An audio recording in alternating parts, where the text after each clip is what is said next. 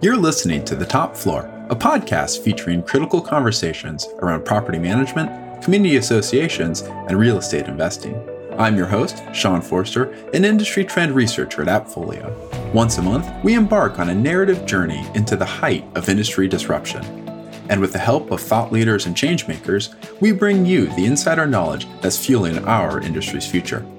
Now let's turn it over to Megan, who will take us through today's episode.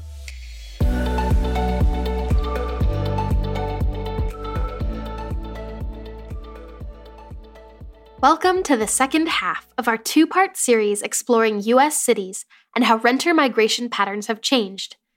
To recap, in just under 2 years, a handful of lifestyle and economic shifts created a newfound sense of urgency among renters.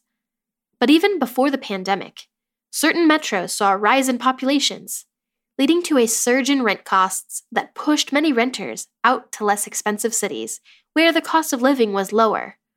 On top of that, when remote work became the new normal for some types of jobs during the pandemic, an influx of renters in expensive cities like New York, Los Angeles, and San Francisco started seeking out more affordable areas, such as the Sunbelt states, which brings us to part 2. Today on the top floor, we'll discuss some of these Sunbelt cities, including Dallas-Fort Worth, Miami, and Atlanta, to discover trends influencing renters' new living situations and what property managers can do to respond to evolving renter preferences and become more competitive. And just as we did in part 1, we'll use Appfolio's recent survey of renters in 5 major metros and nationwide to get a better sense of how their expectations and needs have changed.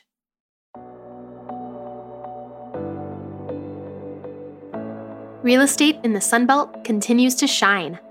Hotspots in metropolitan areas like Dallas-Fort Worth, Atlanta, Miami, and many other pockets of Florida have grown exponentially in terms of population. And the trend towards renters moving into these secondary cities was apparent even before the beginning of the COVID-19 pandemic, when more Americans started to migrate outside of big cities in search of more space and more affordable rents. More than 144 million people live in the Sunbelt alone, Roofstock reported, with Texas, Florida, and California home to some of the largest populations. It's a huge surge compared to a little over 50 years ago, when less than half of the U.S. population lived in the Sunbelt. Now, cities like Dallas, Houston, Atlanta, Miami, and Phoenix make up nearly 62% of the country's population, data from the Brookings Institution suggests. Here to kick off the conversation with trends in these migration patterns is JC Castillo, President and CEO of Velo Residential, a property management company operating in the Dallas-Fort Worth metro area. JC, a West Coast native, discusses the ongoing influx of residents moving to Texas, many of whom are coming from California. I am a California kid. And about 15 years ago, I started investing in Texas, and I really focused all of my efforts in Dallas-Fort Worth. If we go back in time to the mid-2000s, if we sort of look into what were the trends that were happening then, what we really saw was we saw the very beginnings of the migration of Fortune 500 companies starting to relocate to Texas. I think a lot of people are much more aware of that now, as you had, places like Tesla and some other big name companies moving there and relocating headquarters. But to be honest with you, if you look back in time, that's been happening over the last 15, 20 years. What you've seen happen over the last 15 to 20 years is you've seen huge in-migration of not only the Fortune 500 companies, but all of the supporting businesses that go along with those mass companies moving into the state of Texas. And now if you look historically, your 4 majors, right? You're going to have San Antonio, Austin, Dallas-Fort Worth, and Houston. really, Houston traditionally has had all of the energy, big ticket companies that are there and located there. But Dallas-Fort Worth, to their credit, has really diversified away from the energy sector. And I think last I checked, the energy sector was representative of less than 5% of the economy in Dallas-Fort Worth. So what you really have in Dallas-Fort Worth, and the reason that I like it so much, is you've got a very economically diversified system of, you've got industries like, oil, energy, obviously airlines, you've got services, you've got hotels, you've got technology, you've got hospitals and all kinds of other things like that. So you've got a very diverse economy and a ton of jobs in the Dallas-Fort Worth market. Financially speaking, the Dallas-Fort Worth housing market gives many renters more bang for their buck, especially compared to coastal cities like San Francisco. Here's why. The other thing that's really incredible about the Dallas-Fort Worth market is when you look at the affordability compared to the amount of money that people are making in the metro, it's quite attractive. So, if you think about it, if you have a young kid that's coming out of college and he's got a nice degree and he's looking out over the United States and going, where am I going to go live? He can come to the Silicon Valley, sure, but he's going to be paying $1 million to live in a shoebox. When people are looking out in the Texas metro and specifically in DFW, there's so much amount of land and so much amount of more construction of homes that people can, even now with the market being so hot, people can find a very decent place to live for $350,000 to $400,000 with a really great neighborhood and great school system. So you've got lots of jobs with the big companies coming. You've got, very much more of an affordable market. And so you're going to see and continue to see, in my opinion, just a huge influx of people migrating from the coastal markets. But you're also having a lot of natural creation of population just within the metro itself. There's population growth happening in and of itself. To me, for the next 10 to 20 years, I think Dallas-Fort Worth is absolutely positioned to continue, the phenomenal growth that we've seen. And, I don't see much of anything stopping it because the word is out. And I think DFW is definitely no secret anymore. The influx of population to places like Dallas-Fort Worth and other Southeast cities like Atlanta and Miami are sometimes also a result of remote work flexibility and businesses moving their offices away from coastal markets. Abby Ratliff, a broker at Seven Hills Rental, talks us through the Atlanta market and how the population changed during and since the COVID-19 pandemic.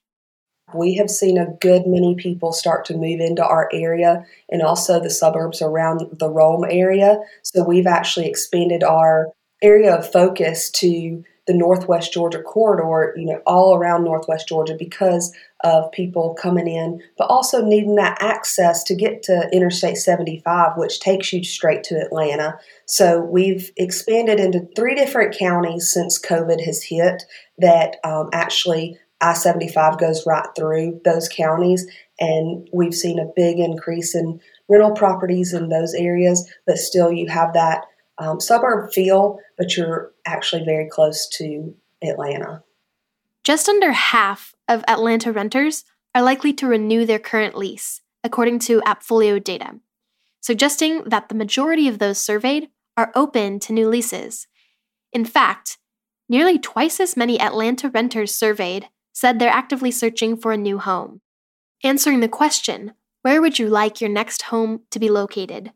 Nearly 40% of respondents said a home in a different neighborhood within the same city, followed by roughly 25% of respondents who said in a different city within the same state, which supports the observation that many Atlanta renters are searching for a new home because they may be getting priced out of the bustling city. With the COVID-19 pandemic came the eviction moratorium, and when that happened, there was absolutely zero housing available for incoming people to come into the towns and the cities, and there was no housing available. So I think a lot of it had to do with COVID, but it may have been starting a little beforehand, but I do think most of it was after COVID hit. Which brings us to the larger Atlanta metro area, including Rome, Georgia, where housing costs are significantly less than Atlanta, even though several factors are now beginning to drive them up, Abby said. Our rent prices are very, very low compared to Atlanta, and that's probably another reason why people are starting to come to the Rome area because our prices are substantially lower. But also we have seen an increase in price within the last year due to landlords' taxes and insurances rising. So we have seen that increase, but we're still nowhere near the Atlanta market. And especially here in the Rome area, we have many different plants and factories beginning to be built and have just recently been built. And the jobs are coming in. And then so that means people are coming in. They're coming in from all over for these jobs. And there's not enough housing in our area that can, withhold the people coming in. So we're seeing an increase in homes being built, apartment complexes being built in our area. As we've previously explored, soaring costs can also motivate renters to reevaluate what's important to them and to ask if they're getting the greatest value for their money. Couple that with a pandemic, and we can see why many renters have been moving to the outlying suburbs. COVID helped a lot with people moving to the suburbs because when you're quarantined and cooped up, if you live in a big city and live in an apartment, you don't have a whole lot of places to go. But if you live somewhere in the suburbs like Rome, where a good bit of the properties have land with them, or at least an acre, the kids are able to roam free in the yard. You've got room to, not just be cooped up. So I think that has a lot to do. And also with COVID, a lot of us learned that, family time is more important. And why not have a place that you enjoy and it's not always stressful like a city can be sometimes. So why not come to the suburbs and get that country feel, but also have the room to expand and grow and not just be cooped up all the time. Of course, the cost of living is not the only factor pushing renters out of some cities. Here's Jordan Brooks, a senior market analyst at ALN Apartment Data. And then also just the business environment more broadly, whether that's taxes, personal income taxes, leading people that earn a good living to want to leave, or the business environment, like, Tesla, for example, right? Relocating from California to Texas and bringing a bunch of jobs. When you see companies making those moves, or, I think in the headlines recently, there was investment bankers in New York are trying to get their employers to let them move to Miami and Florida. And they're not even hiring external applicants in Florida right now because they have so many internal transfer requests from the Northeast. So that always plays a part for sure. And, those are things that can change with time, that can fluctuate. But yeah, that's definitely playing a part, particularly. And again, you've got sort of population hubs in the Mountain West that are benefiting from people leaving the West Coast. And you've got the Northeast coming down into the lower Atlantic and Florida. So that's always a piece of the puzzle.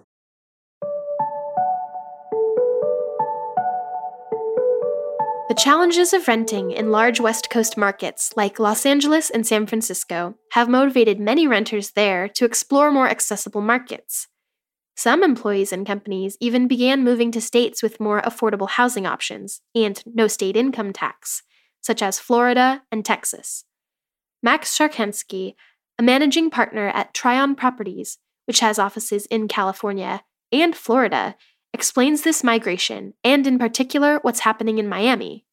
The other part of it, other than diversifying out of the West Coast and diversifying away from that political risk, is going to the growth.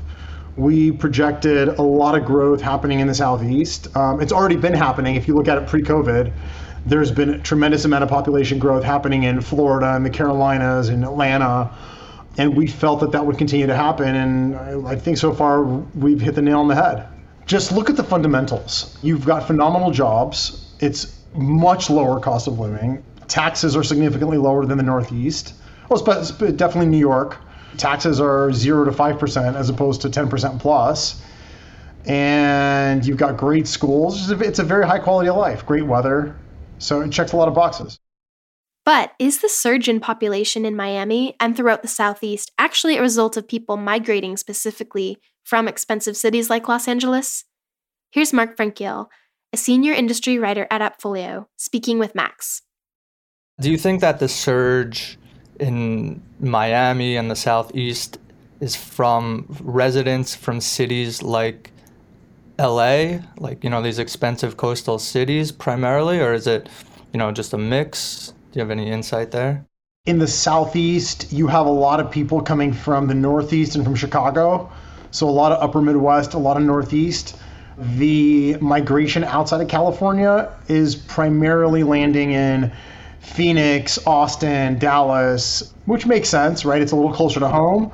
A, and B, it's a lot of tech. So California, you get a lot of people leaving who are in tech and have that background in education, and they wind up in Austin, which makes a ton of sense. Phoenix also has a burgeoning tech community. So that's what we're finding.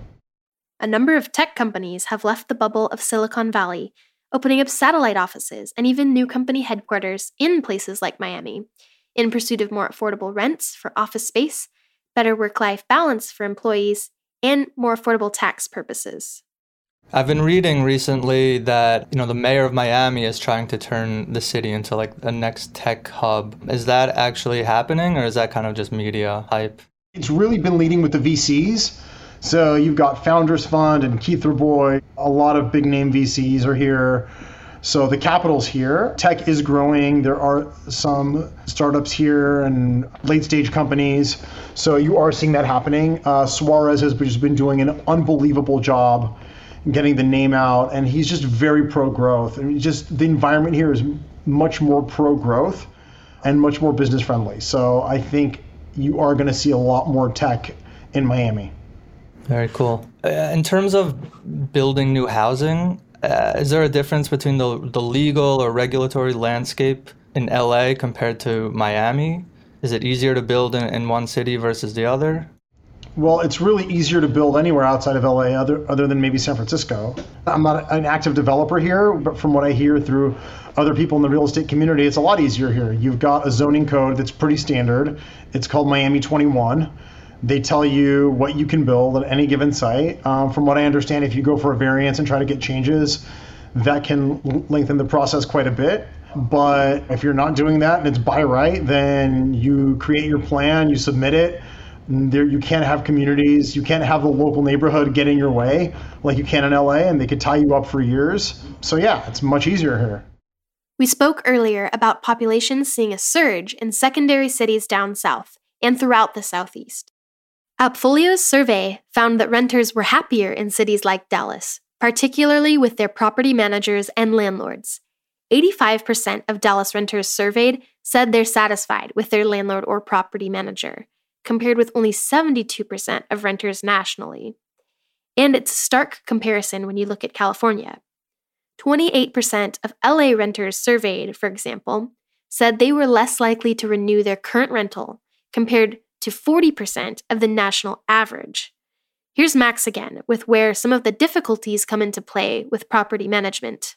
In California, you've got a fragmented market, right? So you've got a lot of 20 to 80 unit buildings that are mom and pop operated, where in the Southeast, and Miami as an example, it's mostly institutional ownership. You've got mostly 200 plus unit properties that are institutionally managed and professionally managed. So you're going to have much higher customer satisfaction.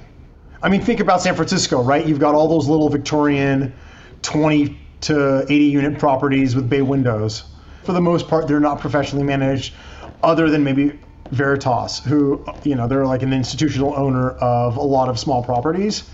But everything else is mom and pop. So you don't have the tech, you don't have the infrastructure, you don't have the customer service, and people aren't going to be very happy unless they're living in a 5-year-old Class A high-rise where you're paying $5,000 a month for a studio apartment.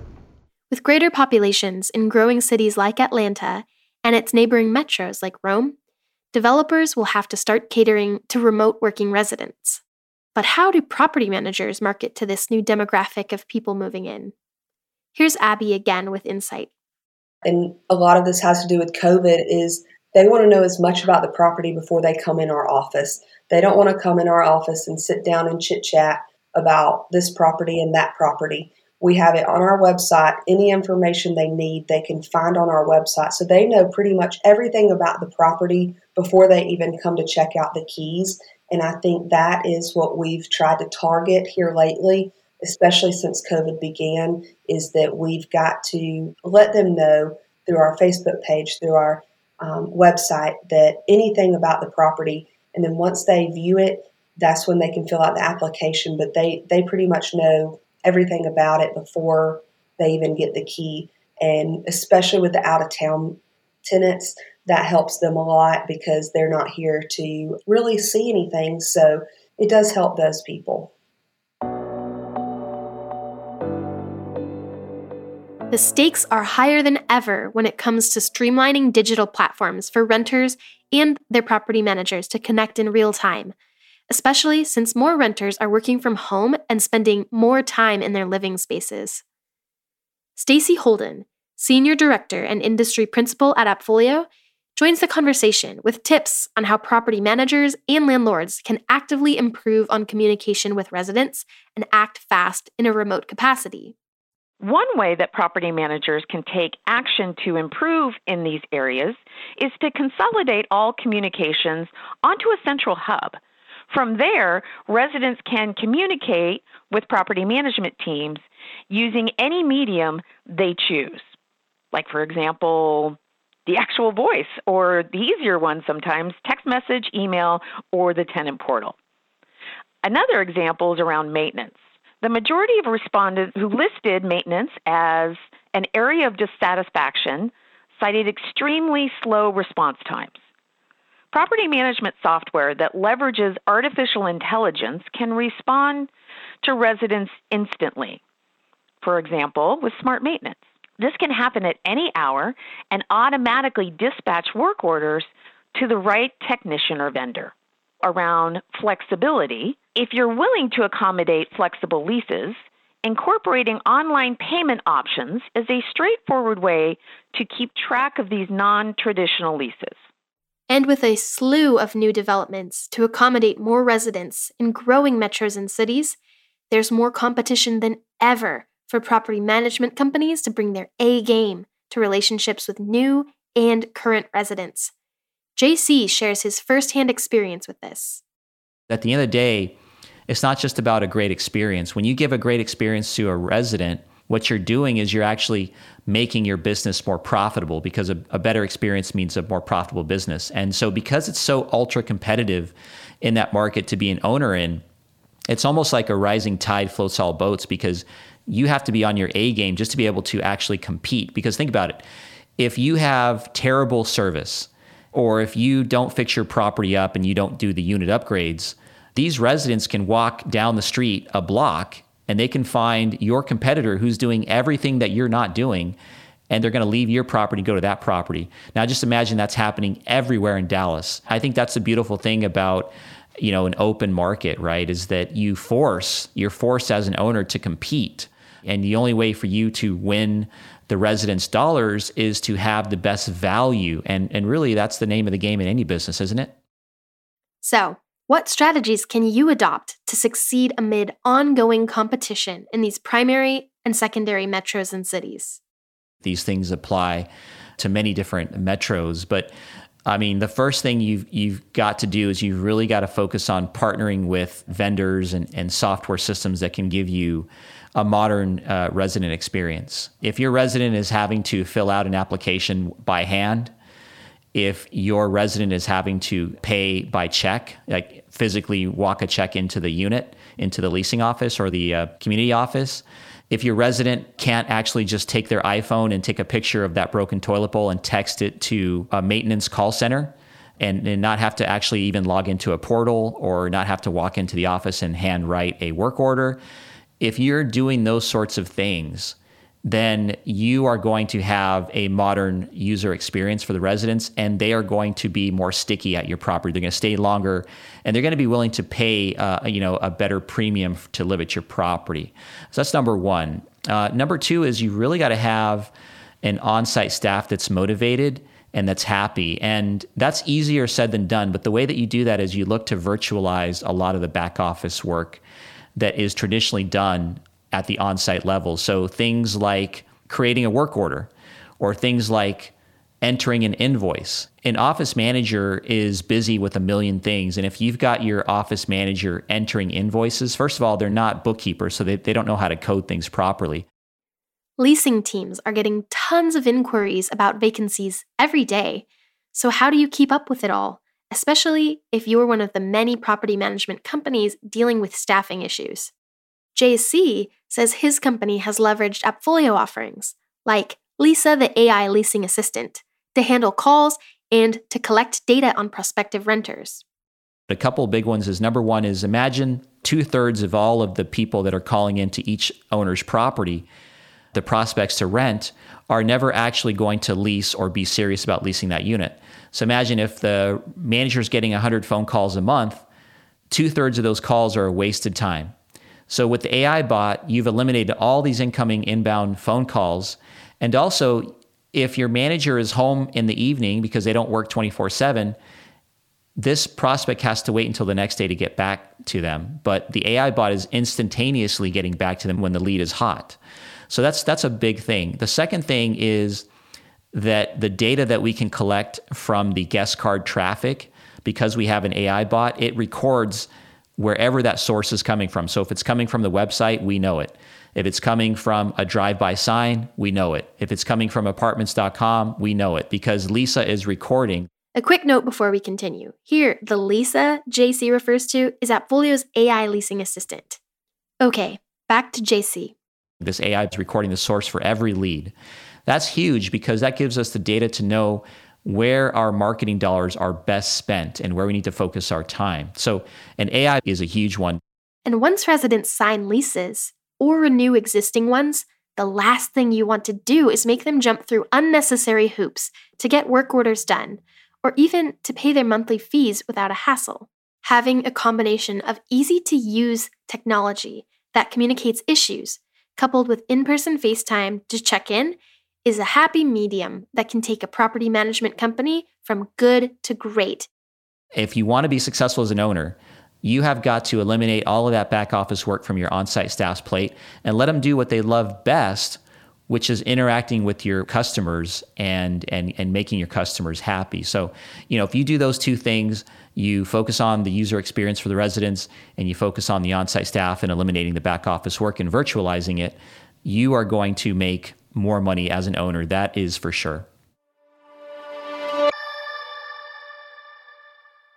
The future continues to look bright for cities and outer suburbs, seeing an influx of residents in the Sunbelt states, especially markets like Dallas-Fort Worth, Atlanta, and Miami. As renters have moved from coastal states and out of expensive cities up north like New York and Boston in search of greater rental deals and a more affordable cost of living. And some of these cities, like Abby mentioned in the case of Atlanta, have grown so much that some renters are now beginning to move away from urban hubs to more suburban regions nearby. Some renter migrations follow patterns, as JC walked us through, and many Californians have relocated to Austin, Dallas-Fort Worth, or Houston, where industries like oil, energy, and aviation bring ample economic opportunity and development. And with that comes the need for more rentals. Jordan discussed a similar boom in business in Miami, particularly among venture capitalists and the tech sector, with companies relocating during the pandemic and staying for good. With changes in these secondary cities comes the need to adapt in the real estate rental market, whether it's in terms of modernizing maintenance requests, implementing new technology to optimize responsiveness, or being able to conduct virtual showings. Special thanks to our guests, Jordan Brooks, Senior Market Analyst at ALN Apartment Data, JC Castillo, President and CEO of Velo Residential, Max Sharkansky, a Managing Partner at Los Angeles-based Tryon Properties, Abby Ratliff, a broker at Seven Hills Rentals, Inc., and Stacy Holden, Senior Director and Industry Principal at Appfolio. And before we go, don't forget to grab your copy of the report we've been referencing throughout today's episode. It's called How U.S. Renters Perceive Their Property Managers, a guide for growth-minded property managers and owners to reimagine the scope of their services. We surveyed hundreds of renters across the U.S. to learn more about their changing preferences, and the report includes more background on the data we discussed today, and even more interesting takeaways that didn't make it into today's episode. You can download it for free on our Industry Insights page, and we'll include a link in our show notes as well. Thanks for listening to The Top Floor. For more property management insights, visit us at appfolio.com. And don't forget to subscribe to The Top Floor on Spotify, Apple Podcasts, Stitcher, or wherever you listen. We'll see you next time.